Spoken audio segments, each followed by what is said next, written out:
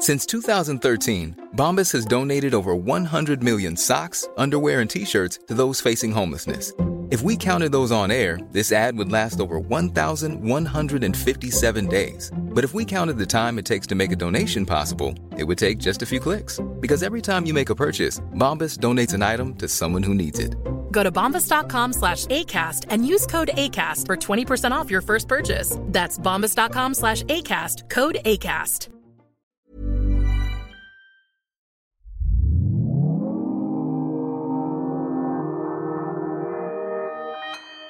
Consequence Podcast Network.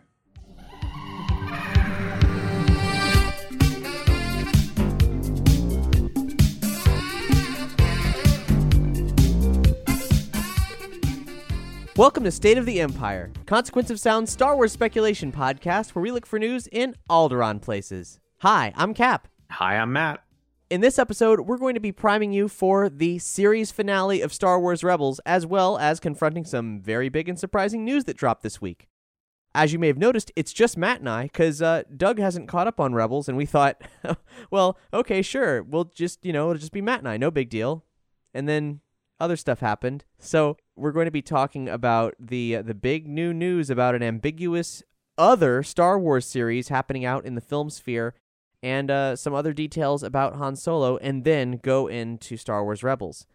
What that means is our standard issue warning about the blast doors, the spoiler-proof protective coating that allows you to be free from any intense spoilery stuff. Well, there's kind of two levels to that this time. At the top of the show, we're going to be talking about the latest Star Wars news. That's spoiler-free.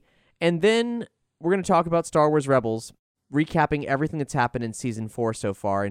And that's, well, the degree of spoilerific that is have you or haven't you seen Star Wars Rebels Season 4? If you haven't, you need to. Yeah, you really do. If you're not watching Rebels at all, it starts out a little bit like a kid's show, but evolves into basically the distillation of Star Wars that you might be missing right now. And after that point, after talking about what has come already, then we're going to be talking about what is to come. And that is where the blast doors are going to formally be lowered. And we are going to get in there and get to the nitty-gritty of what we think is going to happen as this monumental Star Wars series ends. So, the big news, the big, crazy news. We already had Rian Johnson doing a trilogy of unknown Star Wars films. And then this week, Game of Thrones creators David Benioff and D.B. Weiss are going to write and produce what is, quote, a new series of Star Wars films. Oof, man, so many thoughts on that one. I mean, first of all, it keeps blowing my mind that they're doing like multiple film commitments, which is like almost counterintuitive to the way like Star Wars itself started. Like I don't, obviously I don't think you go into things back then and assume that you'd be making a trilogy for Star Wars, when Lucas went about his original, but it's product of today's system, right? You don't do something unless you're going to potentially do it more than once. But it's strange that they're handing it to like individual creative groups for multiple movies, I guess. Yeah, and what's interesting about this announcement, and we've got more details on it, which we'll go into momentarily, but keep this in mind that this announcement it suggests a lot of things about the way that the existence of perpetual Star Wars that we're, that the Disney era is. Right. There's something else happening here. If that sounds confusing, well, we'll go into it in a moment. What we know about it is that it will be separate from both the episodic Skywalker saga, which that's a quote, that's what they're still calling it, though the only surviving Skywalker is Ben Solo, and the trilogy being developed by Rian Johnson. There's a joint statement from Benioff and Weiss, which is a very nice statement. It reads, "In the summer of 1977, we traveled to a galaxy far, far away, and we've been dreaming of it ever since. We are honored by the opportunity, a little terrified by the responsibility, and so excited to get started as soon as the final season of Game of Thrones is complete." Then, we can rely on the tell-it-like-it-is nature of Bob Iger to give us some better facts on things. Yeah, I love that aspect of him. I really, I've really gotten to a point where I kind of love him. Sometimes the things that come out of his mouth is complete nonsense, but he seems kind of down to earth. Yeah, and in his way, for sure. Yes, in his way. That's very as much of the CEO of like the biggest entertainment company possibly can be. Yes. He said that Benioff and Weiss didn't express an interest in working on a Star Wars TV series because they're HBO, but still TV people, and that would be the logical thing, especially when you're throwing around the word series without saying trilogy or whatever. Mm-hmm. It seems like maybe that implies that what they're working on could be an idea that is big enough to maybe break molds, go on forever. I mean, basically when they say film these days, it implies that it's being released in theaters, I assume, because there's so much that's hinging around the new nature of streaming service media, Disney's forthcoming app, which we already know they're developing a Star Wars television series for, and in fact, Iger said that there are a few Star Wars series specifically being created for Disney's upcoming app, and that the talent on the television front is significant.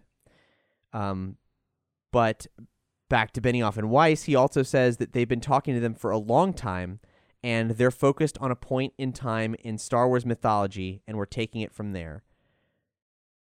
Which is crazy, because that's the first time it's ever, you only have a couple points in Star Wars mythology to go.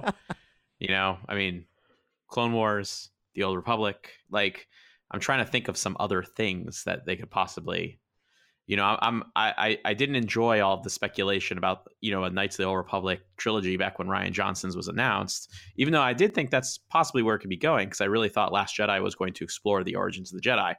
I was mistaken. But, this is, Iger's language is much more specific when it comes to point in time. I mean, he specifically says that. And so, conjecture away that we could be going deep into the past. Right. Why would you use the phrase point in time if it was what could be considered present day Skywalker saga stuff? Mm-hmm. That means it can't be. So that means either it's a deeper exploration of the time period of Star Wars Rebels, essentially, which could be done, but considering how much activities happened there right now, I'm inclined to say that's a terrible idea. Right. Then that really... Yeah, and of course the word mythology too. I mean, Yeah. It evokes ideas of legends and older times and things like that. And wait, do you mean to tell me that these guys who did this big sword and sorcery show could be doing the Old Republic, the time of sword and sorcery for the Jedi? Right. It's exciting. I mean, I've this announcement sparked a lot of conversation between Doug and yourself and myself and a few others almost immediately, because it's such an interesting group to choose. I am a Game of Thrones fan.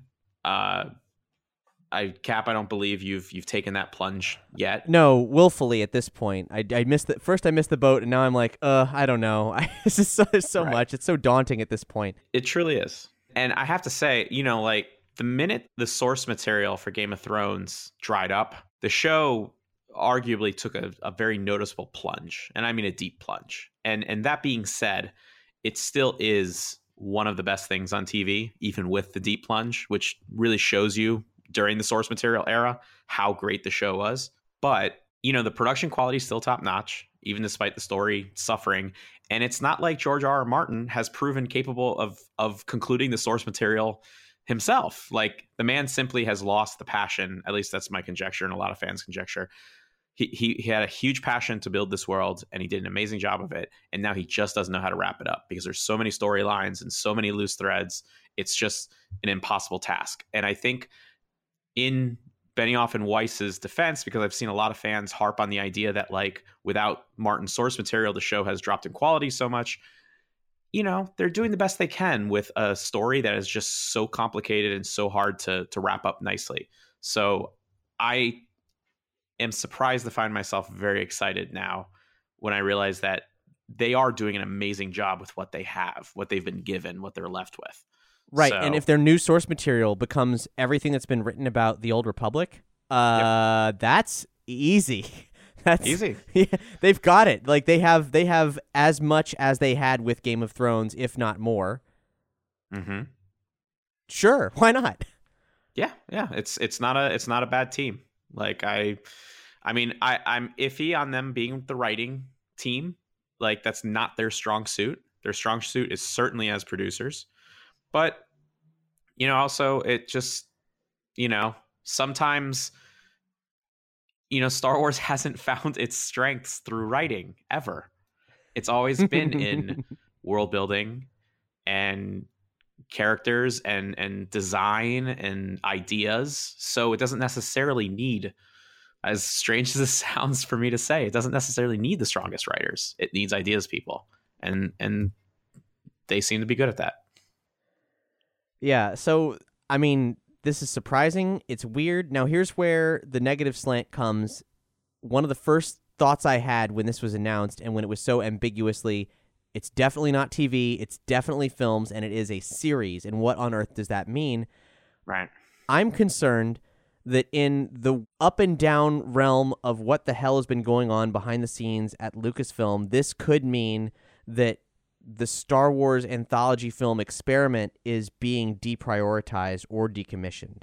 As in, I agree with you. I think Solo, my prediction is that Solo will be the last film to carry the title A Star Wars Story. I think there will be some sort of combo pack, own the A Star Wars Story duology, but that may be the end of that moniker for that type of film. And we may get that type of film again someday, but I think you will start seeing, like, after episode 9, Johnson movie, Benioff and Weiss movie, Johnson movie, Benioff and Weiss, and until these films are finished, and then we'll move on to quote unquote phase 3.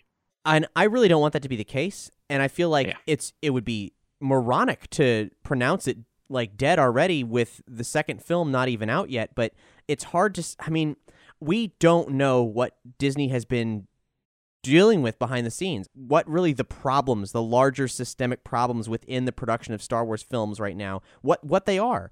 But both Star Wars stories so far, which is, I mean, it's a terrible title. If that title goes away, but the premise of standalone film stays, I'll be a happy camper.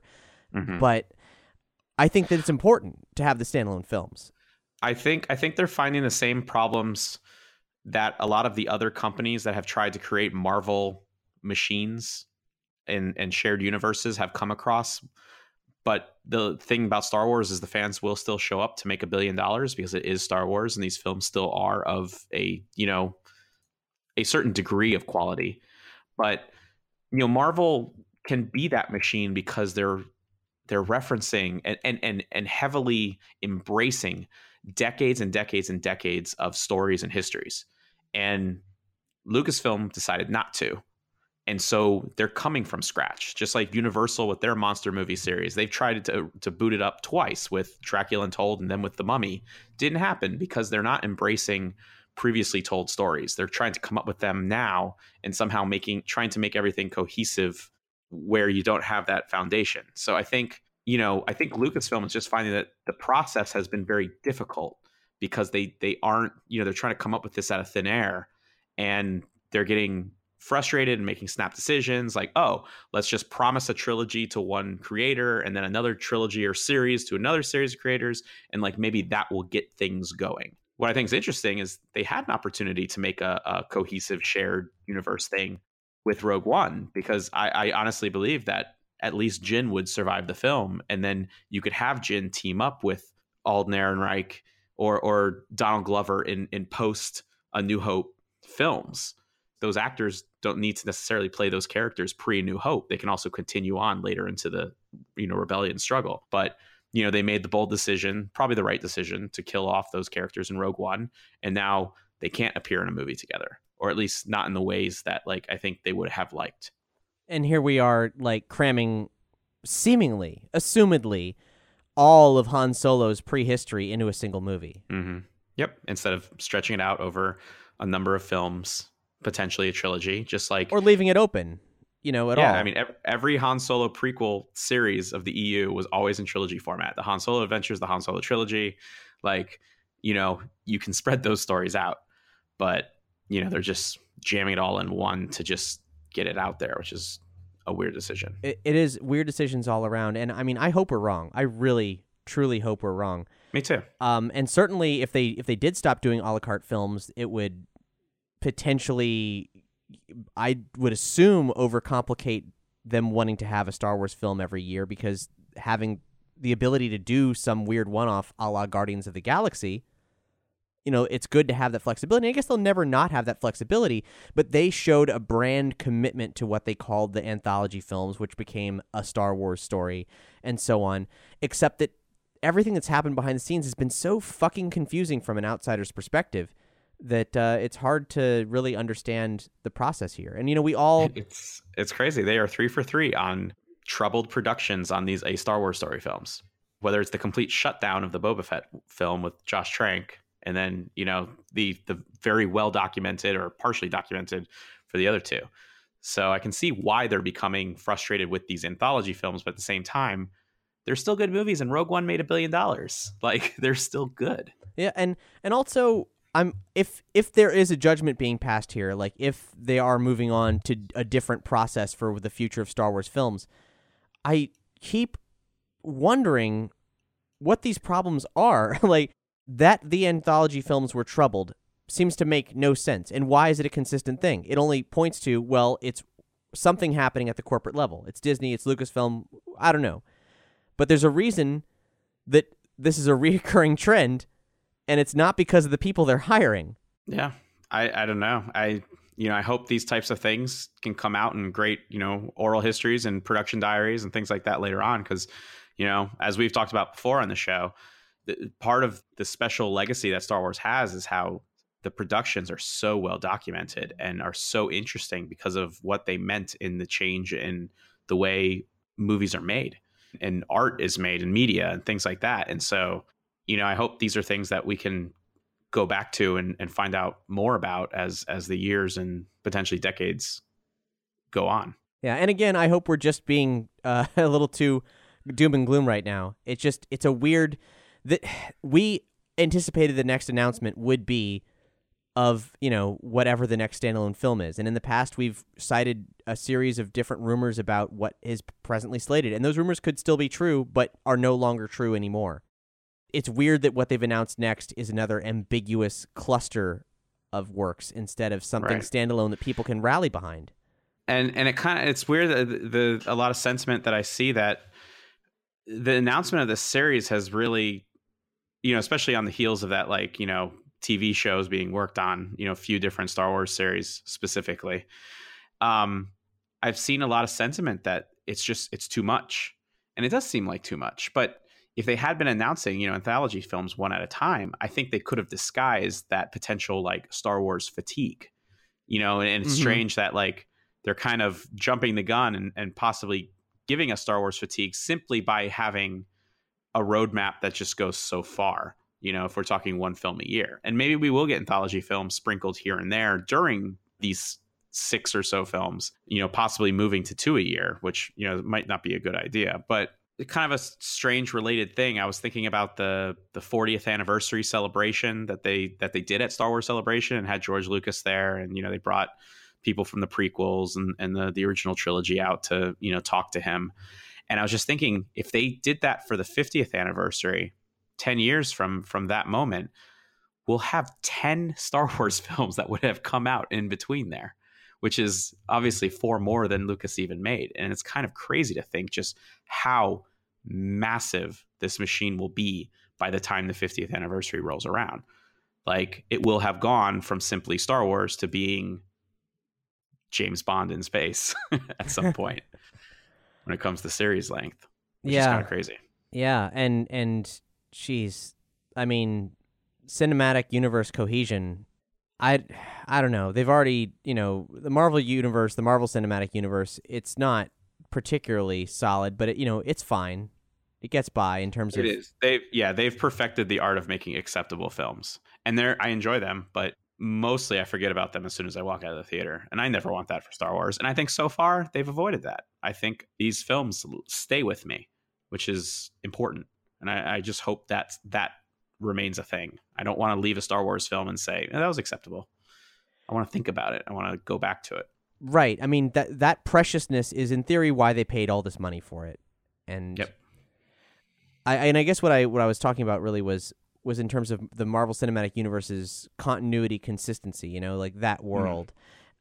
It's not super strong, but it's enough. And Star Wars can probably get by on that much. It's only troubling when their mouths write checks that they can't cash.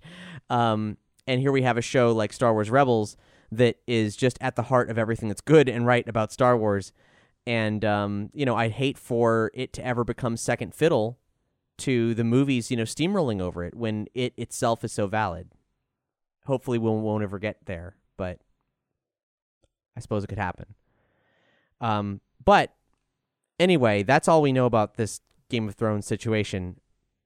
There's a little bit more we have about Solo, because all through this past week, EW has been putting out little puff pieces about various aspects of Solo, and as per usual, sprinkled in these puff pieces are little cores of information, things we can attach to and glean something from.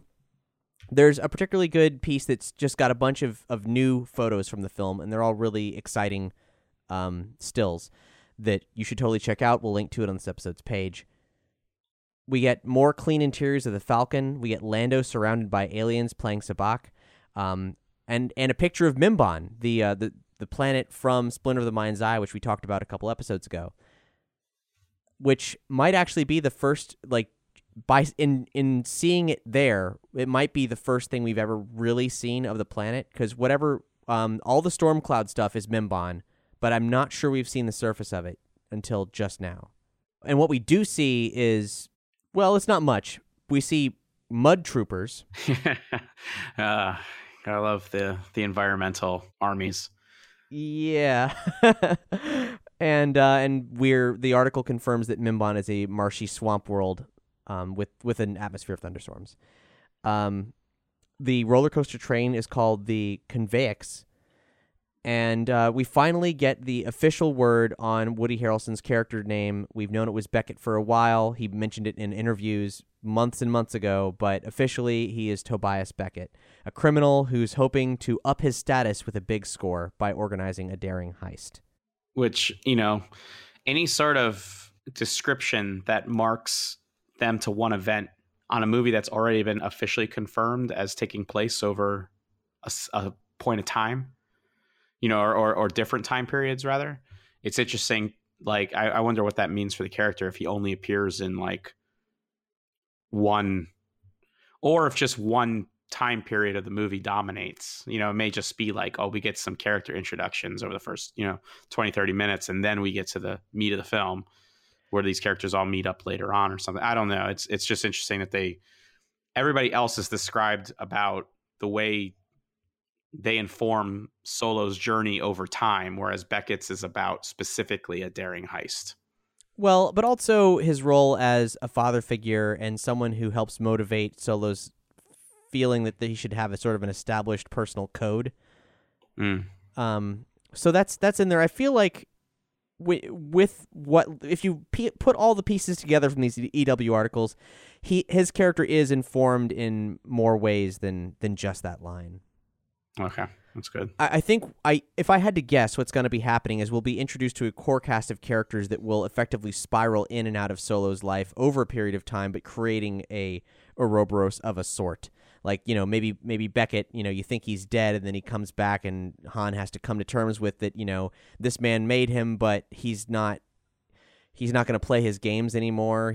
Han is a better man, or a more cynical man. Maybe Beckett's perspective has changed, and Han's disappointed in him. It's going to come. I think if they have a moment where they develop that mentorship role, and then it'll go away. They'll have a falling out, but it probably won't end there. He'll probably come back and have something to do with whatever's happening in the third act.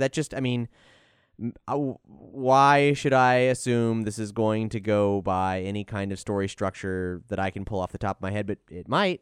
So we actually know, still very, very little about the structure of the film, but we did get a tidbit that helps it make a little bit more sense than the generic blurbs. And it's not plot, but it is indicative of the heart of the movie, I assume, I hope. And that's a quote from Lawrence Kasdan, who said, "To me, This is a love story between Han and Chewie. Their relationship has always been my favorite part of the saga, which is great and kind of crazy because Chewbacca is he's been notoriously a non-character for this whole time. Mm-hmm. It's kind of like a game now of how many times can we see Chewbacca? How many films can he be featured in? Everybody be like, it's Chewbacca. I love Chewbacca, without him actually doing anything. Poor Chewie. He really has gotten the shaft so far in the sequel trilogy, but except for that nicely placed shot to Kylo. But I don't know. Do you buy that his favorite aspect of the saga has always been Han and Chewie's relationship? How could it be? How? Yeah, I'm trying to think back specifically to Empire and try to. I mean, there are some nice little exchanges between Han and Chewie, but it never seemed to be something that was like given anything more than like a chance for Han to say something funny to Chewie. What are you laughing at? Or him leaning over and telling him, passing off what 3PO told him as his own information, and just like little humor things. It never seemed to be a moment about, Han and Chewie. But that being said, you want to convince me of that and show me a lot of that sort of thing in this movie, please do. Exactly, yeah. That might be smoke blown up our ass, but yeah. If that is actually the nature of the film, and if Chewbacca actually does get the opportunity to have a character, well, for one, this is for sure the place to do it, and for two, I would welcome that. I really would. Mm-hmm. The article also describes the movie as a combination film noir and Western with buddy comedy elements smuggled inside. And we could figure most of that, but the noir thing is kind of interesting, because I think we mentioned it in recent episodes as our own postulation based on what we've seen recently, mm-hmm. but not actually coming from the mouth of the promotional machine. Right. And I can see all of those elements. I imagine the buddy cop element is what Lord and Miller left in, based on their 21 Jump Street days. But, that great EW exclusive shot of Han and Chewie on the outside of the Convex, that is as space Western as it gets. And I am super excited about that sequence. Yeah, that there's like a great train robbery in Star Wars. Oh yeah, fuck yeah, this is right. This feels right. I mean, again, not a movie that I ever would have wanted, and it's very well documented how much I didn't. But if this ends up being the funky Star Wars film that we haven't gotten yet exactly, certain elements of Rogue One excluded, I'm all on board. Show me weird Star Wars again, please. Now, as for the rest of the content from EW, there's a lot of one-off spotlights on different characters. And most of them are just, nice filler and actor reactions and so on. But there's a little bit of information in there. For example, there was a spotlight on L3, Phoebe Waller-Bridge's character. And this is going to be interesting. This droid could go very, very wrong. Or very, very right, because everything visually we've seen of the droid and her cute little finger gesture with Lando and all that seems kind of rad. But this droid is self-modified, a mixture of various parts of different kinds of droids who then improved on them herself, and the female pronouns are officially used in these pieces. So much like EV-99, this is a quote-unquote female droid. I don't know, what that means. I don't think anyone's really ever bothered to explore that. But if they have, let us know. So her character is centered around the novelty of a droid with a sense of individuality, which is you get this from all the quotes in the articles, which I thought was odd because they're saying this droid won't be stiff. And that's fine. We haven't really seen that in the films. Clearly, Chopper isn't stiff, but you don't know what Chopper's saying. And K2SO is stiff, but also is full of independent personality. That's his problem. Mm-hmm. So 3PO is full of personality, and R2 is full of personality. I'm like, so what exactly are you saying here? But L3 is described as having a high IQ and being more idiosyncratic than a typical droid. More human, perhaps, which EW postulates probably means more emotional and slightly less rigid. Okay, sure.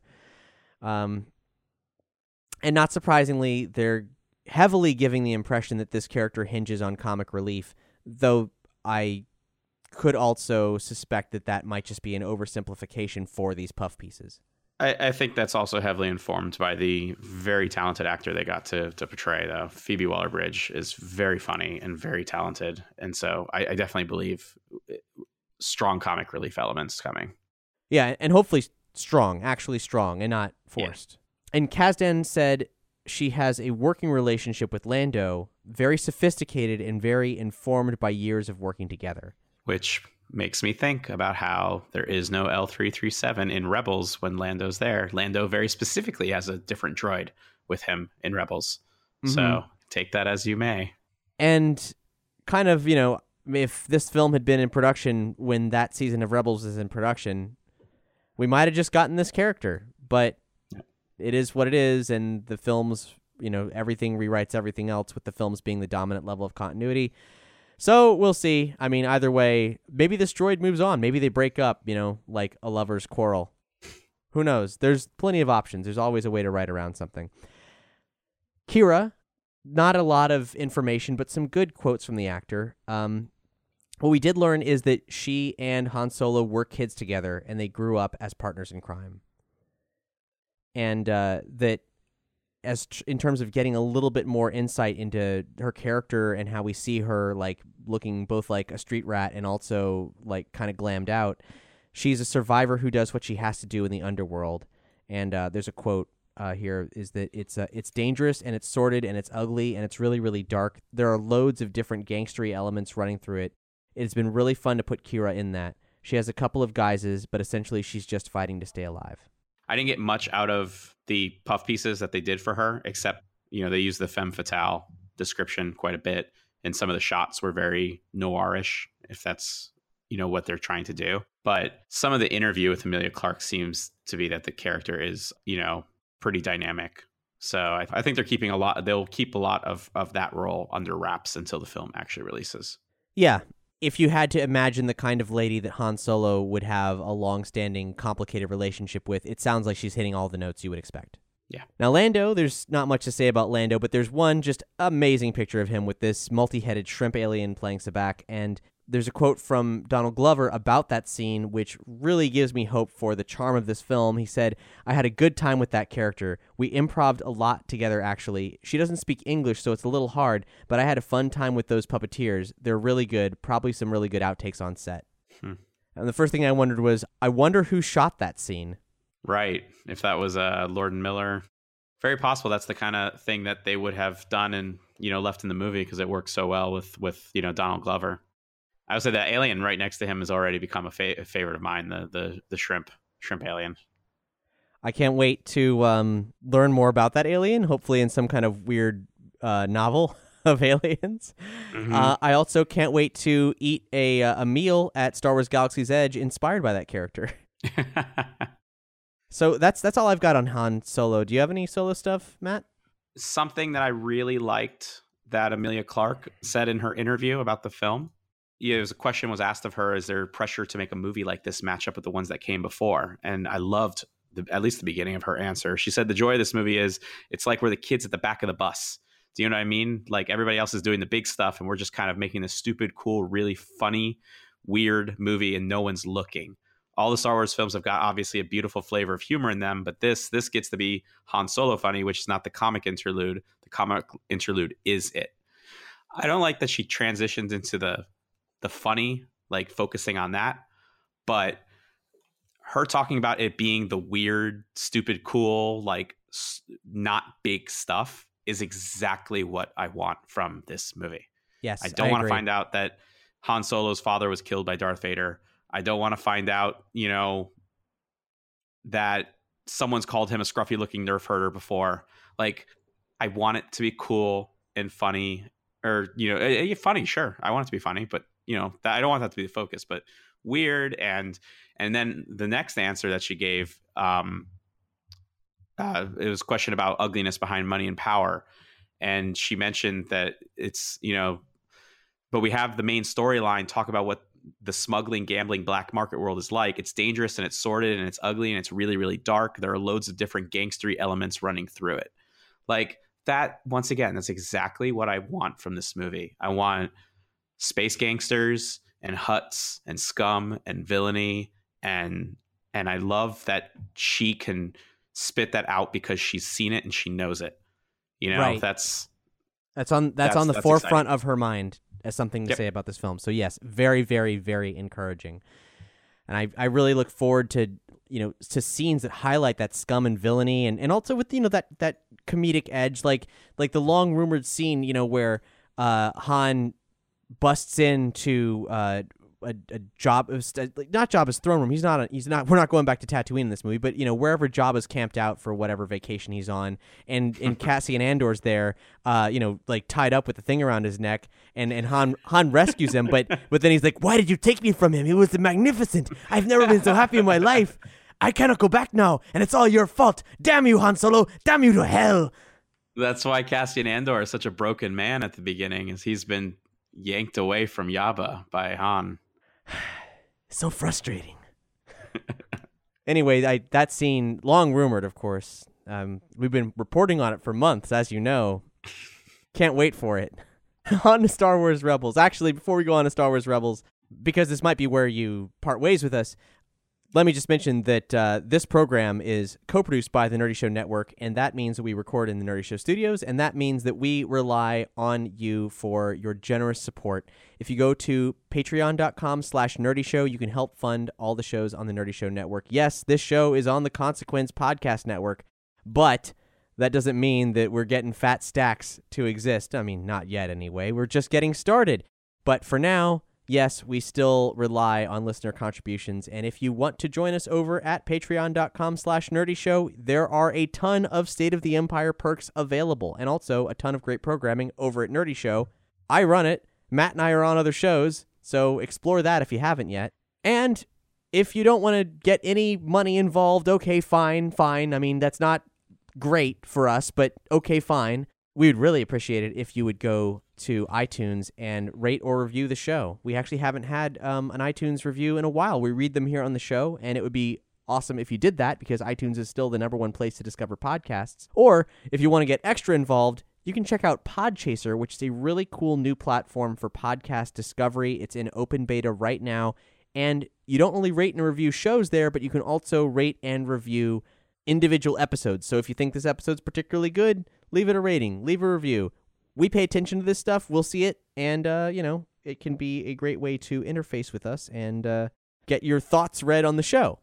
Another way to do that is to straight up hang out with us on the Star Wars Spoilers Facebook group, which you can just search State of the Empire, Star Wars Spoilers. You'll find it. And as all these big news things are breaking, like the Game of Thrones guys, conversations are happening there. We're posting on there. It's a great way to join in on the discussion at large as it's happening. And, share a prequel meme every now and then. So, we're not going to open the blast doors, because if you've been following along with us, then you're probably all caught up. We're going to open the blast doors later, when spoilers for things that haven't happened yet are going to happen. But right now, we're just going to talk about Rebels Season 4, the episodes that have happened so far. Rebels returns February 19th, and here's the crazy thing. It ends March 5th. I'm furious about that. I probably while we're in the midst of it, I'll be very happy to know how it's going to conclude, because it's going to be driving me crazy. But you do that sort of thing to a show that you're just trying to burn off because you're disappointed. It's always been middling as far as success, and you're giving everyone a final season for closure, but you really just need to get it out there. And it's very surprising to me that Rebels is getting that treatment. Right. I mean, is it not doing well? Did it not? I mean, I know Clone Wars destroyed it as far as success, but honestly, and Disney probably doesn't want to hear this, that's probably more of an XD problem than it is a Cartoon Network or a Rebels problem. I just think Cartoon Network is just doing a lot better. Yeah, Cartoon Network has a market share. Cartoon Network is straight up on more televisions. Yep. So it deserves better. But then again, I mean, also, I feel like the show's been on 3 different nights over the course of its 4 seasons.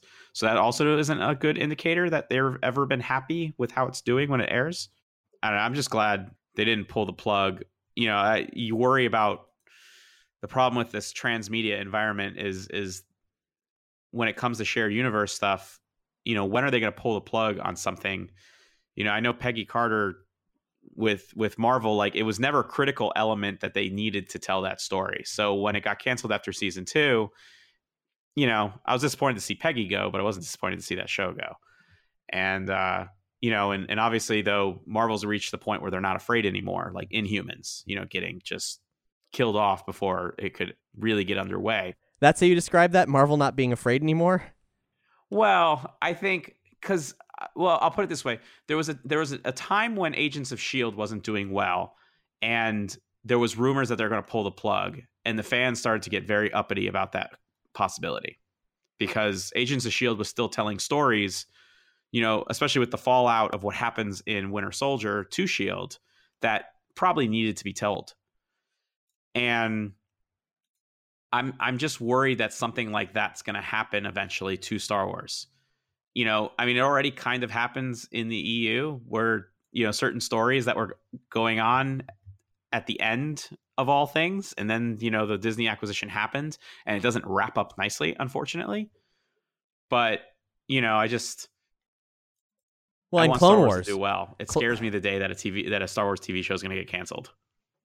I mean, was it canceled or was it ending by design? I always assumed it was ending by design. Was it canceled? Well, no. Rebels is ending by design, but the burn off of the episodes tells me that it just never, ever got traction.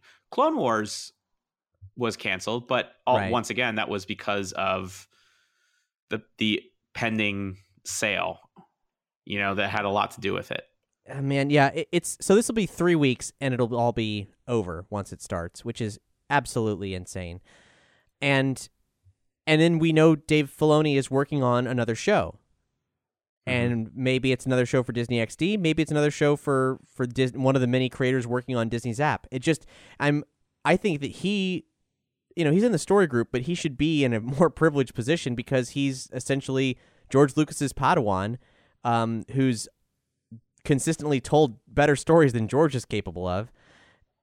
And gosh, there's a lot to be said of that. Like, his word should be law, in terms of building this Star Wars universe. But but who can say whether or not the business entities at play would be willing to hear that? I don't ever want Star Wars to lose its heart, and Rebels has a lot of heart. So this last season, aside from everything coming out very abrupt as it ends, I feel a little weird. I was under the impression it was going to be a 4-season show in order to make it really gel with A New Hope happening. And where are these characters going to be? These Jedi characters that should not be active during that era of the rebellion. It's been a very, and I see this happen with a lot of shows, particularly in their last seasons, when the focus hasn't gotten necessarily smaller, but they've narrowed it in on one thing, and it changes the pacing of the show. I could tune in 1 week on Rebels and this is clearly taking place potentially months or weeks or days after what has come before. But everything is so continuous this season so far, focusing on that Lothal liberation that it... Hey, I'm Ryan Reynolds. At Mint Mobile, we like to do the opposite of what Big Wireless does. They charge you a lot, we charge you a little. So naturally, when they announced they'd be raising their prices due to inflation, we decided to deflate our prices due to not hating you. That's right. We're cutting the price of Mint Unlimited from $30 a month to just $15 a month. Give it a try at mintmobile.com/switch. $45 up front for 3 months plus taxes and fees. Promo rate for new customers for limited time. Unlimited more than 40 gigabytes per month. Slows full terms at mintmobile.com. I'm Sandra, and I'm just the professional your small business was looking for. But you didn't hire me because you didn't use LinkedIn Jobs. LinkedIn has professionals you can't find anywhere else, including those who aren't actively looking for a new job, but might be open to the perfect role, like me. In a given month, over 70% of LinkedIn users don't visit other leading job sites. So if you're not looking on LinkedIn, you'll miss out on great candidates like Sandra. Start hiring professionals like a professional. Post your free job on linkedin.com/people today. It's very jarring, that pacing change. Yeah, no, that is exactly true. And there are things like it opened with the 2-parter that wrapped the entire Mandalorian arc that they were setting up in Season 3, in the Heroes of Mandalore storyline.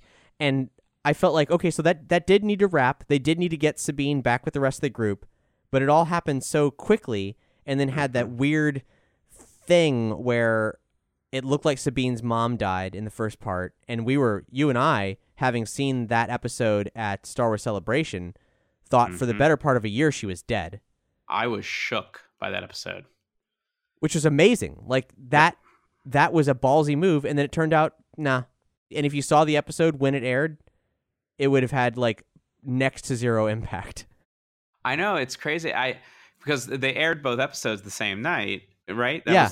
I'm remembering that correctly. Mm-hmm. It's odd, and maybe we should have figured that out the first night. Well, I mean, there's no reason to figure that out, but they showed that episode at Star Wars Celebration, and then prior to that, during the panel, Dave Filoni had worn that Ahsoka Lives ?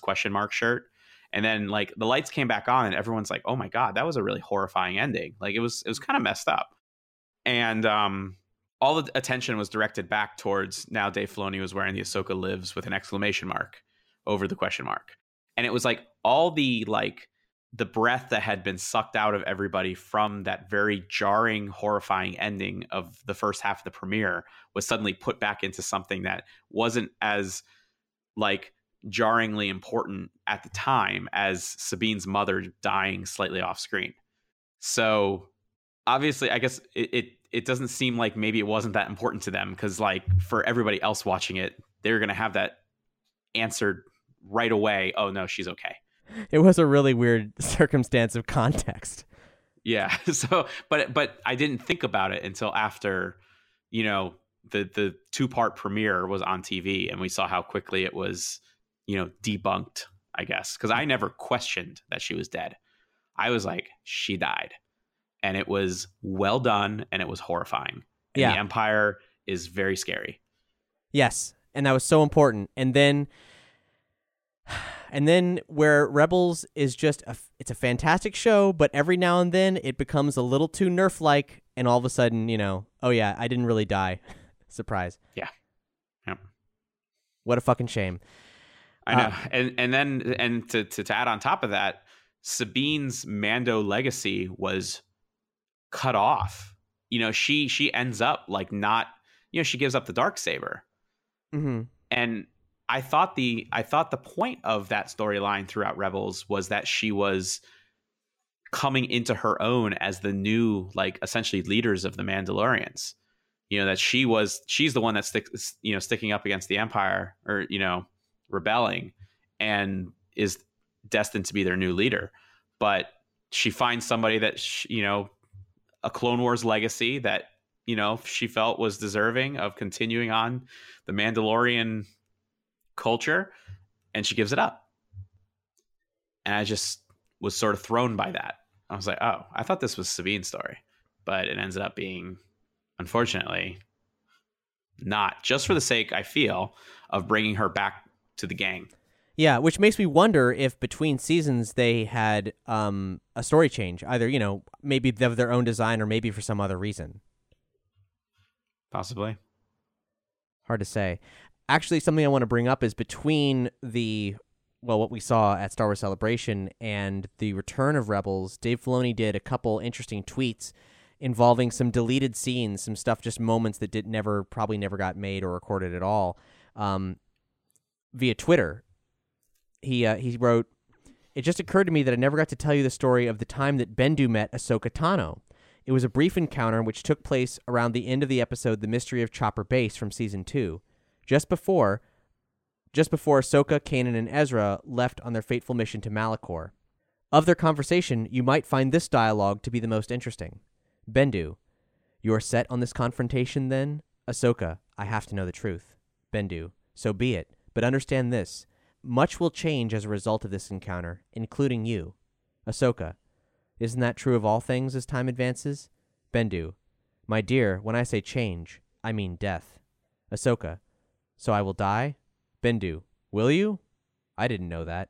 Goodbye then, Ahsoka Tano, former Jedi Knight. I really like that scene. Yeah. That's some good, like, Aughra from Dark Crystal kind of shit. Mm-hmm.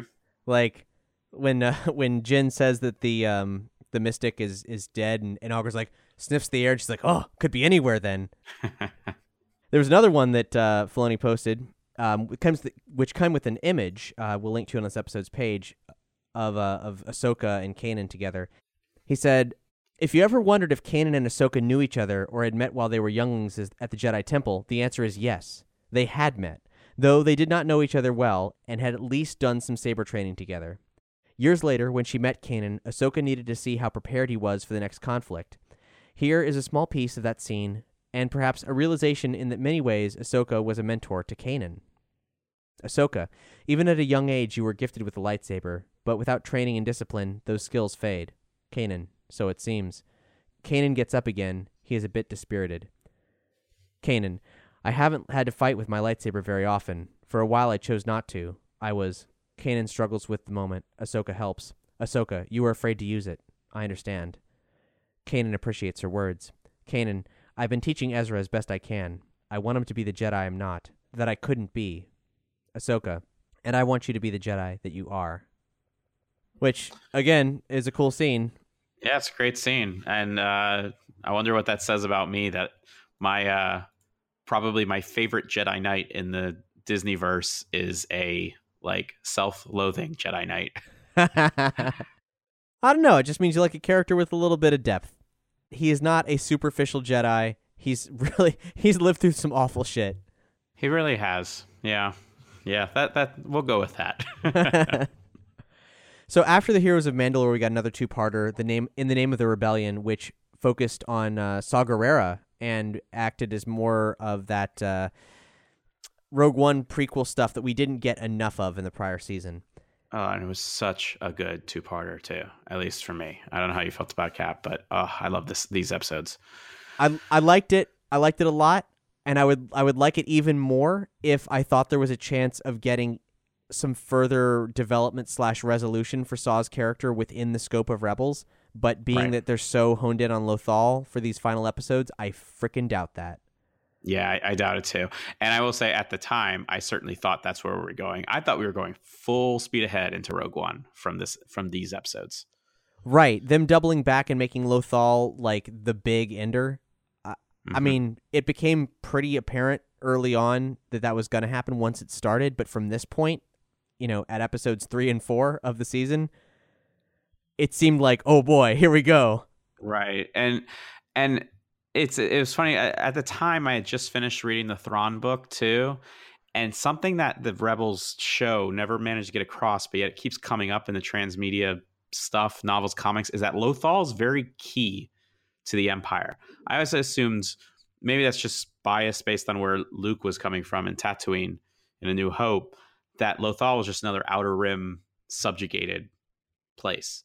But Lothal is a very key resource for the Empire in the Outer Rim. It kind of it's a big domino. And in Thrawn, they talk about it a lot because a lot of it takes place from the perspective of Governor Pryce. And both in what Lothal provides as far as material that can be used to build ships like Star Destroyers, or as they're kind of hinting towards, the Death Star. Plus just transportation hubs, the Imperial Academy is there. There's a former Jedi Temple there. All these things. It's gotten to the point where the TV show seems like they're freeing Lothal for personal reasons. Whereas properties like Thrawn and a couple of the comics have sort of stated that Lothal is a very key strategic element that needs to be freed. Not necessarily because of the rebel gang within the show, but because of the war at large. And I wish the show did a better job of that, I suppose. Yeah, and it would only take a couple lines to do it. Yep. But considering the lines that Filoni has shown us get cut, I suppose it's no surprise. It's weird what they leave in and what they leave out. I mean, it's really downright baffling, actually. Yeah, they've really turned it back towards this, Ezra just wants all of his fellow citizens to be free. And that's not a reason why Mon Mothma would get, and even Mon Mothma's a little resistant of doing this in Rebels, but there's a reason the rebellion needs to free Lothal or shake off the yoke that the Empire has there, and that is it's the key to the Outer Rim. Yeah. In the Name of the Rebellion is the first time we see Yavin 4 in the show. Everyone meets up there. There's an Imperial communications relay on Jalindi that is getting the jump on Alliance stuff, and so Mon Mothma wants to intercept rather than be like, all right, well, let's be terrorists and destroy that. Then Saw Gerrera has apparently been his operation is so tight at this point, I guess before he descends into madness from the gas leak or whatever that we're never going to see on screen, it turns out. He's been monitoring all their shit. He's inside her droids listening to things, which is very cool, and speaks a lot to the kind of operation that we see after Saw is gone in the Star Wars comics in the new Ashes of Jedha storyline, which recently ended and was spectacular start to finish. So this starts a great dialogue for Ezra as a character. Ezra has all these weird connections to things that make him such a strange character. He's got the Force sensitivity directed towards animals, and he is comfortable with smugglers and scoundrels. He seems to thrive there. He feels more comfortable there. And I mean, the rest of his de facto family, they cannot relate at all. But he loves hanging out with Hondo. He loves hanging out with Vizago. And these fuckers, he has no reason to trust them, and he doesn't, but he likes them. Right. So Saw Gerrera, and he's got that link to Darth Maul. I mean, he goes all the way back to Phantom Menace, and he's born the same day as Luke and Leia are. He is a big linchpin of the entire saga. It all comes together on Ezra, which is very strange and interesting. And has been done so well, I ain't gonna argue with it. Yep. So the part 2 rolls around with shifts plot entirely, but shifts it over to a more intimate story with Sabine, Ezra, and Saw Gerrera on a mission where Saw is convinced, increasingly fanatical, that there's a super weapon being built, and he thinks the Empire has it in this cargo freighter that they infiltrate. He's wrong, but he's also very right. Because it's full of kyber crystals, a big kyber crystal especially, and engineers that have been imprisoned and they're from Coruscant, and they're being shipped to Jedha, and no one knows why. And that whole thing, it's great. Saw has to destroy the giant kyber crystal. The engineers decide they want to join the rebel cause. They head back to Yavin 4. Yeah, it sets the whole Saw Gerrera becoming an active terrorist on Jedha thing for Rogue One. It really acts as a good prequel of sorts to kind of get Rogue One going. If you combine it with a couple other things like the Catalyst novel and Rebel Rising and a couple of things, it's the kind of good EU type things that I would have appreciated back during the prequel era. And if we can just get one more Saw episode, it'll be ironclad. But yeah, don't think it's gonna happen. And it shouldn't. At this point, it shouldn't. But I'm still hoping and praying. One episode just for no reason. They just here's what Saw's doing. It's an all Saw Gerrera episode. Or give me a comic. I don't know. Give me something. Fill in the blank, please. It's there. The blank is there. It's obviously there. Just one story. Yeah, I mean, it's weird because they've given us those confirmations that his injuries have a lot to do with Geonosian gas, but he still seems fine, and now he's on the way to Jedha. So when's this supposed to happen, guys? Where does the Saw that there's not much of me left? Where is that Saw coming from? Yeah, we need that. I don't know why we didn't get it. And where does he get the Bull Gullet? And why does he get the Bull Gullet? Just what's up with Bull Gullet? Period. The world may never know. Yeah, world probably doesn't need to know either. Somewhere in this mess, Krennic gets a name drop, but I forget when. And according to Filoni, that's all we're going to get. He said, I was imagining a shot with Vader and Krennic and the Emperor, but it's like having a cape convention with those guys. Then you have Tarkin and Thrawn, and it starts to look like a legion of bad guys. When you get too many bizarre Star Wars villains together, I don't know if it works for me. And then he also said that there was also a budgetary constraint of capes are expensive. I mean, I disagree. I understand what he's saying. Capes totally work for me, and a legion of bad guys, I mean, they had one in A New Hope, but come on, you totally know Ben Mendelsohn would totally be on board with coming back to voice Krennic. I mean, that's probably not even a difficult ask. Yeah, that would be amazing. I mean, having the Mendelssohns together for a show, come on. Ugh, so cool. Another weird thing I just want to go back and mention is that you would suspect that maybe part 2 of In the Name of the Rebellion would have had some greater tie to the writing staff for Rogue One, but in fact, it was part 1, which was written by Gary Whitta, which was far less entangled with Rogue One. Don't know how that happened. It's very strange. Yeah. then we got the occupation, which starts the whole Lothal arc. Here we, right away, basically episode 5. It's already begun. Ryder from Lothal alerts that there's a new version of the TIE Defender being worked on. The crew uses Vizago to smuggle them in, which was great. They see the planet is like burning. You can see it from the atmosphere. They don't really know what's up, and like clearly it is because it's being strip mined. Later on in the episode, Crawler Commandeers, that you actually see a mining guild or Crawler stripping Lothal of its natural materials. So that's interesting, and they haven't bothered to explain that. It's just sort of happening. It's just kind of like Captain Planet. They're burning, they're making fires, they're strip mining. It's bad, but there's a reason they're doing it, and that's fascinating. Then Flight of the Defender, the Ghost crew has resolved. We're here, we're stuck here. We got to make our insurgency on this planet count. So let's just blow up the factory. Which turns into Sabine's plan to steal a TIE Defender and get the flight data recorder out of it. And then they also get the hyperdrive out of it, and there's this whole like confrontation with Thrawn, which is kind of strange. But all in all, a great episode, co-written by Dave Filoni, that starts the mysticism that's been long hinted to for Ezra, because when he and Sabine are hiding this hyperdrive with the Emperor or the Imperials looking for them, we get the first encounter with the Lothwolf, who puts Sabine into a deep sleep and then dreamwalks both them straight back to their camp, and then the wolf talks to Ezra and says Doom, which is Kanan's last name. And confirmed as Kanan's last name by the captions of the episode, the subtitles. It wasn't, Doom, although they might be trying to use it's like as a homonym type play, but it was definitely subtitled as Kanan's actual last name, Doom. I have a question about that though. When did we ever learn Kanan's actual last name in the show, or did we learn it from the comic books? I want to say it was dropped in the show. So then in the next episode, Kindred, we get the on-screen debut of the character Rook, who's Thrawn's like go-to hunter dude, voiced by Warwick Davis, though through a bunch of heavy modulation.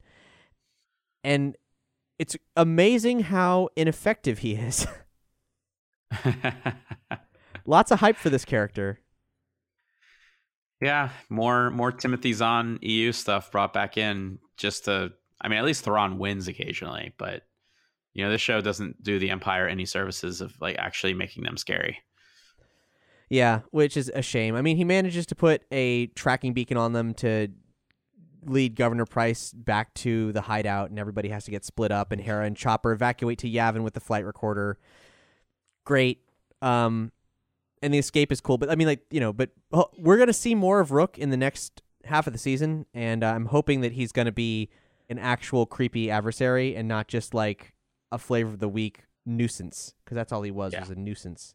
And then this episode ends with one of the craziest things that's happened so far, which is the Lothwolf reappears to everybody who's still at the hideout and gets them into a hidden tunnel complex imbued with the Force, and then they emerge in a hidden settlement halfway across the planet from where they were, which was visited in ancient times by the Jedi who erected the secret temple on Lothal that Ezra and Kanan had previously gone to another season. And all this happens, and it all makes complete sense and doesn't feel weird, even though it's very, very weird.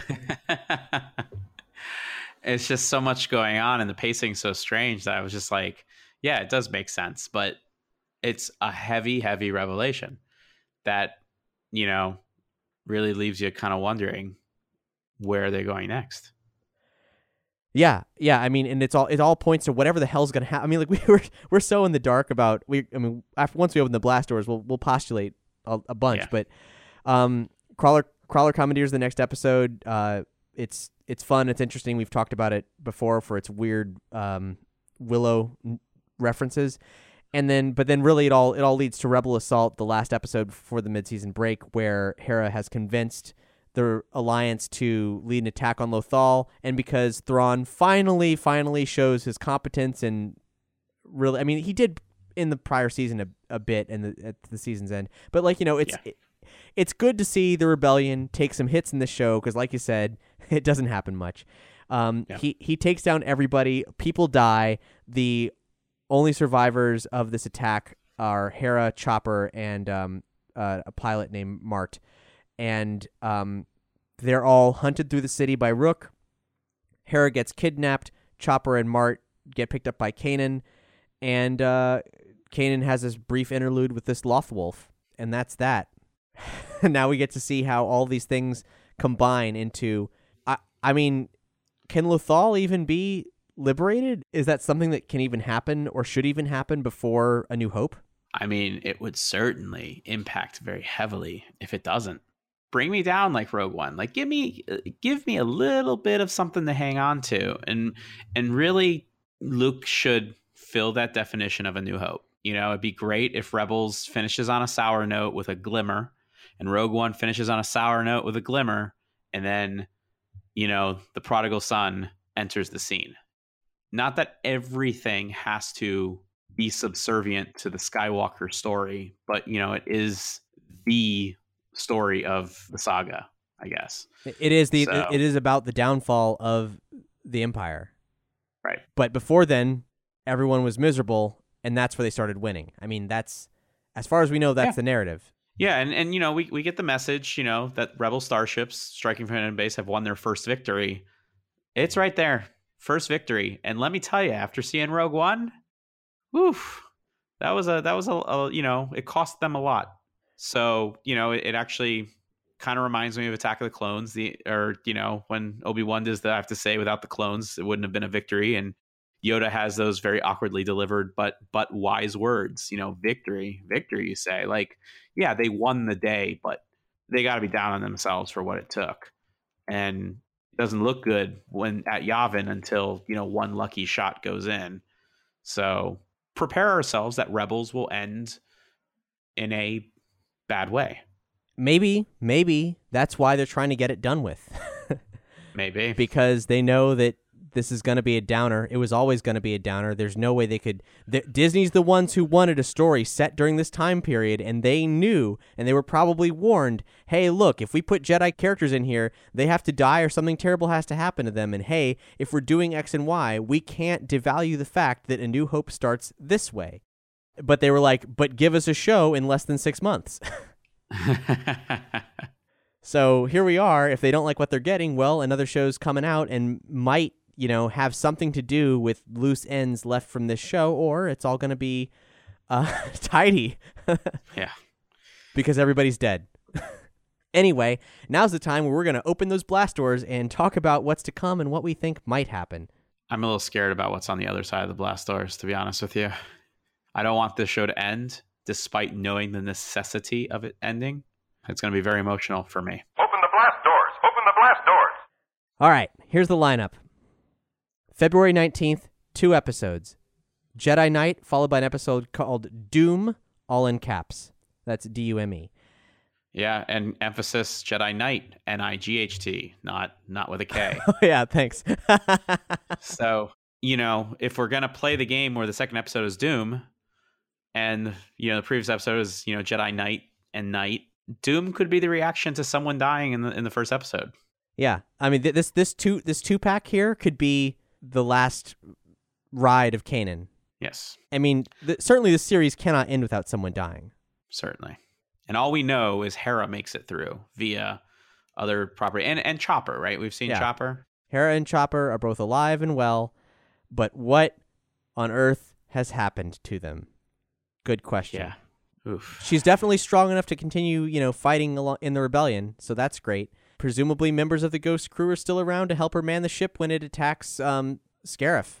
Yeah, I mean, and of course they could staff with any number of people. I mean, you know, it's just like seeing the rebel soldiers behind Lando in the Falcon during the Battle of Endor, and presumably there's people in the turrets. So, you know, I'm sure they staffed the Ghost. Right.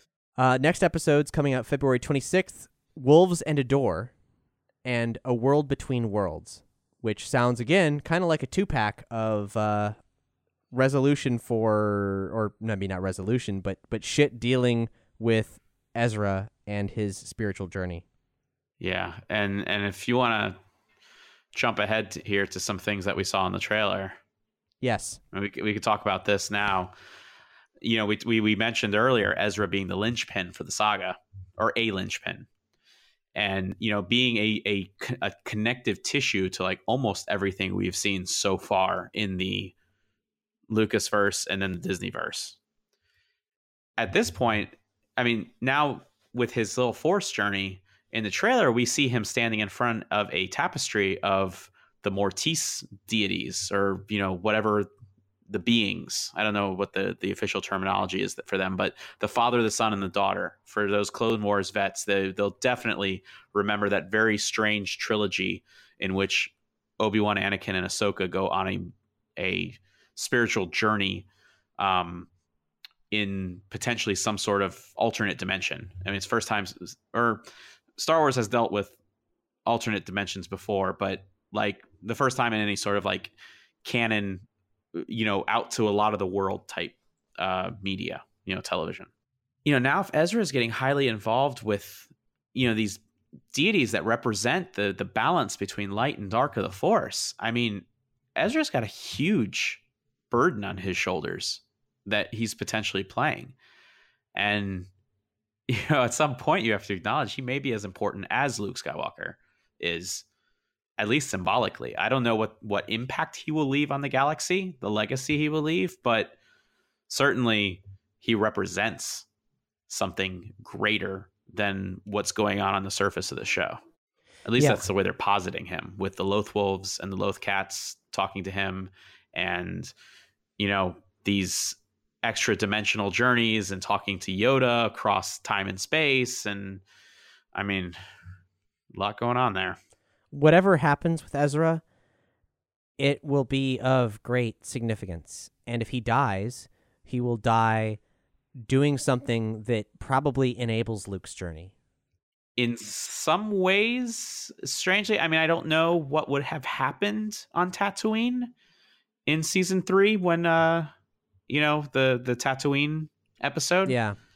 I don't know what would have happened if he didn't show up there, but I really encourage people to go back and watch that episode and listen to not just listen, but watch the way they portray Tatooine's Force spirit and energy, and Ezra's interactions with it, and Obi-Wan talking to him about him being in the wrong place and that he has a different place to be. I mean, he has a destiny. I don't think they're going to leave us wondering what that is by the end of the show. There is definitely a plan, and I think they've been planting it for a long time, but there's just so many things going on. It's hard to parse all of it and figure out what it's going to be. Yeah, and if he goes through a door and emerges somewhere else in the timeline, I don't know what that means, but and certainly it couldn't, you know, if someone like Ezra Bridger existed in the world of the most recent trilogy, it would be a very different story. Right.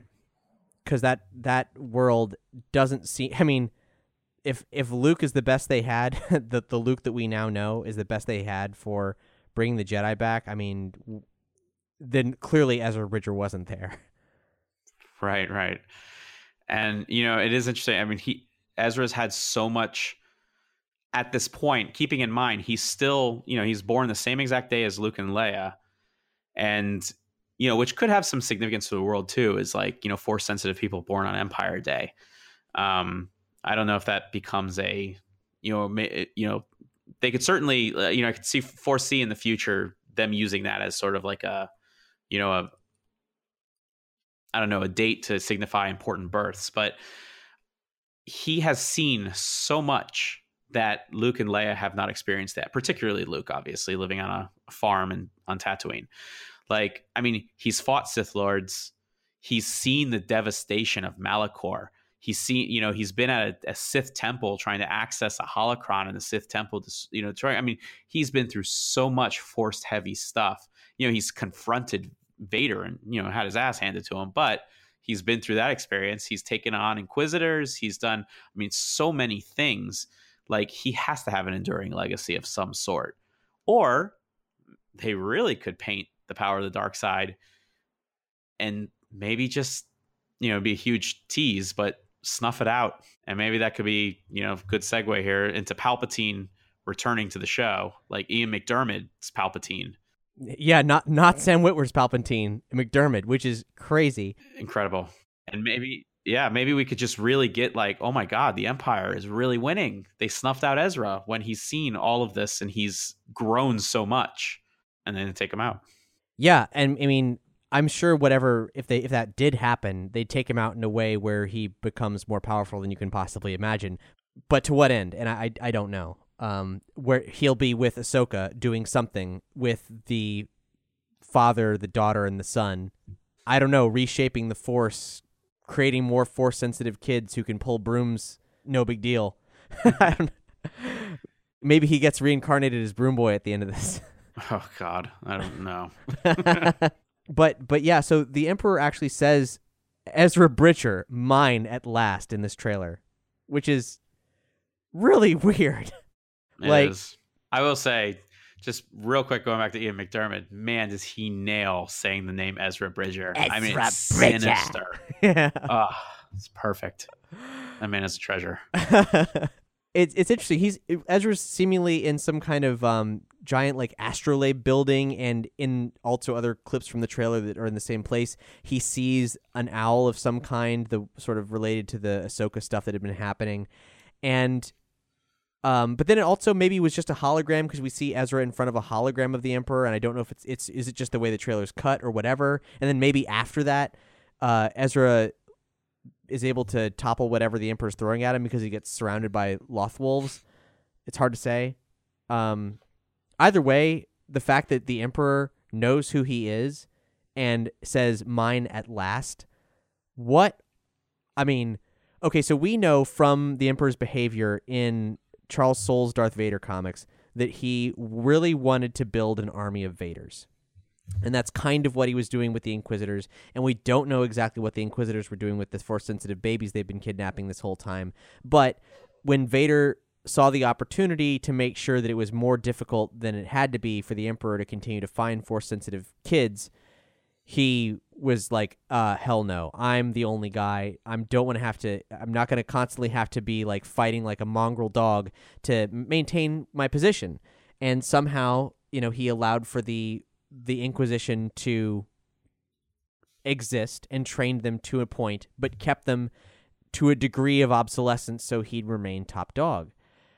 But if the Emperor knows that Ezra Bridger's out there, then he's like, this is my new Vader. This motherfucker right here. I mean, maybe that's his agenda. Maybe that's why it's mine at last, because they don't have a relationship otherwise. Maybe that's the next show. Dark Side Ezra. Oh, you tease. I hope that this show ends with a trailer for what comes next. Yeah, I mean, I've read and heard that we will have a good idea of what's next based on the last season of Rebels. And I have to say, so far at the halfway point, I have no idea what that could be. But I don't know. I hope those rumors are true. And another reason that this might be an accelerated release is scheduling. Like maybe whatever's coming out, they want to have a promotion cycle for it, or they want to have all hands on deck because it's happening in the fall. I'm not sure. But there's lots of reasons why they could be doing this, but it does seem like if they really cared, they would not be forcing it all out in this one over 3 weeks. The next batch of stuff we have is an episode called A Fool's Hope, and then a 2-part episode. This is all the same night. This is all March 5th. You get this episode of Fool's Hope, and then a dual episode called Family Reunion and Farewell. I mean, Family Reunion's encouraging. But they're all Force ghosts. Because it's hard to imagine a reunion without Kanan. But once again, it's hard to deny the necessity of possibly killing, at least Ezra and Kanan off. Yeah, I don't know. Great titles that don't give away much. Mm-hmm. Who's the fool? But you can speculate on forever. Yeah, or until March 5th. Yeah. a little bit of Kanan stuff from what we know, because I kind of glossed over it early on. Freddie Prinze did a podcast with theforce.net, and in it he said the Loth Wolves are going to play a vital part in the season, providing a major payoff in the process. In the trailer, we see that he cuts his hair and basically goes, lone commando busting out Hera, and we see in the trailer that he succeeds. So that must happen quite quickly. Yeah. What comes after that, we can't say, because we also get a scene that it's like they show this clip, and I feel like they should not have shown this clip because there's a lot going on in it. It's very short, and Zeb says, "Let's go, rebels." But if you pause that frame, because it's a crowd, you'll see that they have Governor Pryce in cuffs, and the party consists of Hera, Sabine, Chopper, Captain Rex, one of the other clones, like I forget which one is the one that didn't betray them, and also Hondo, Kallus, Ryder, and I think also possibly Sabine's pal Ketsu. But there's like a blaster obscuring her face. That's a pretty good group. Yeah, it's like this whole insane raiding party that have kidnapped the governor and are going to start some shit. Meanwhile, then that's like, one would assume that's the B plot to the stuff that's going to be emotionally crippling. Oh, man. But yeah, where do we go from here? I don't know, but we will find out quickly. And boy, following March 5th, we're going to have a heck of an episode of State of the Empire for you. So what do you think, Cap? What do you think's going to happen? I still thinking people going to die. I think Kanan's going to eat it. I think Ezra is going to do something that is going to cause him to disappear from the playing field, but potentially reappear somewhere else. I agree with you. I think Ezra's end will be as ambiguous as Ahsoka's, and I would not be surprised to find them both in whatever is next. Yeah. And gosh, I mean, maybe they just showed that clip of the that Pantheon from Clone Wars, in the trailer, because they knew it would freak everybody out. And it's only a passing like little Easter egg in the show. That's possible. It is. Possibly frozen in carbonite? Possibly. Maybe he gets filed away like the Ark at the end of Raiders. Right. Yeah. Like, it's like, oh, this is a project we'll get to when we're ready to, try to convert him into like a army of powerful Darksiders or Palpatine, future apprentice if Vader fails or something. And then like maybe at the beginning of the next series, which will be about Luke's Jedi Academy, Luke comes across him and thaws him out. And now he's got a 17-year-old Ezra as like a potential future Jedi Knight. Except that kid would not have let any of this shit happen. I think that he's going to get thawed out by Kylo Ren, and Ezra's going to have the same reaction that you and I have had about the new trilogy of this like morose, what the fuck happened? What was all the fighting for if this is where we are now? Right. Ezra can be our voice in the Disney era. That would be very amusing. Maybe Luke senses some dark side in Ezra and kills him in his sleep, too. But one way or another, Chopper, Hera, and Sabine are going to go off and have a bunch of other adventures and liberate Mandalore, and everything's going to be awesome. And all the stories about... I feel like Zeb is probably safe. Yeah, Zeb's safe, too. So I feel bad. Zeb's story has been finished for quite some time. It really has. It's crazy. Ever since he helped his fellow species find their ancestral home, that whole arc that happened, I think, in season 2. Yeah. Might have been 3, but I think it was 2. He's been an observer, a very entertaining observer, but an observer. And a great character that has been woefully put on the shelf. I just don't understand how that decision got made at all. Yeah. But, here we are, and at least he's clearly going to have some maybe that'll mean that I also think he's safe, but maybe they'll just kill him, because what more are they going to do with him? Maybe.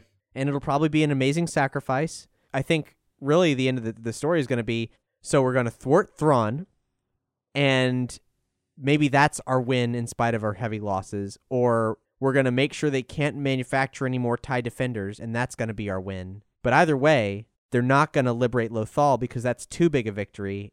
Like, they managed to do something right, and most of them escape, but the losses are severe. I like it. It'll be emotional. It'll make sense. It'll fit. Yeah, I like it. But I think Thrawn might have to survive this, though, because he's kind of a cash cow character. Yeah, and the new Thrawn book looks like it brings him to the Death Star time. I think he may make it out of A New Hope. Well, that's interesting. And also, I mean, we have here at the very end of Rebels also is the Thrawn novel comic book adaptation. Right. So not a great time to kill him if they were going to do that. But he might be thwarted for the time being. He'll get demoted to just regular admiral. Anyway, that's what we got. You'll be along for the ride with us. No doubt some things will happen that'll be so crazy we won't be able to not talk about them on State of the Empire. And certainly we will be chatting about them on the Star Wars Spoilers Facebook group. If you want to get in on that action, now is the time. Because I'm guessing we're going to need an episode-to-episode decompression when the things that we think are going to happen are happening. Yeah. Hopefully we'll see you there. If not, we'll see you in 2 weeks with another all-new episode of State of the Empire. May the Force be with you.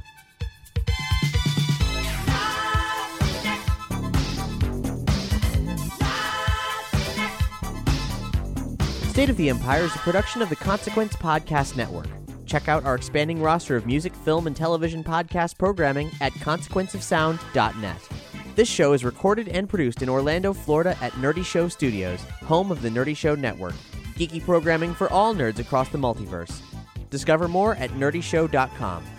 Special thanks to our Bothan pals in the Star Wars Spoilers Facebook group, the Nerdy Show Network Patreon backers, and Cicatro Vizago, everyone's favorite Deveronian, a totally legitimate businessman who would be happy to negotiate a fair price for a puffer pig, or perhaps some gently used Imperial blaster rifles. Yeah, maybe he would sell his mother to Jawas for a couple credits, but that's how he's able to pass the savings on to you. Okay, so we're gonna thwart fuck me. Okay.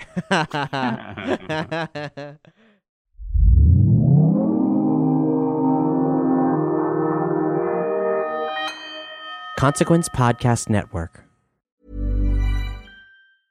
Even when we're on a budget, we still deserve nice things.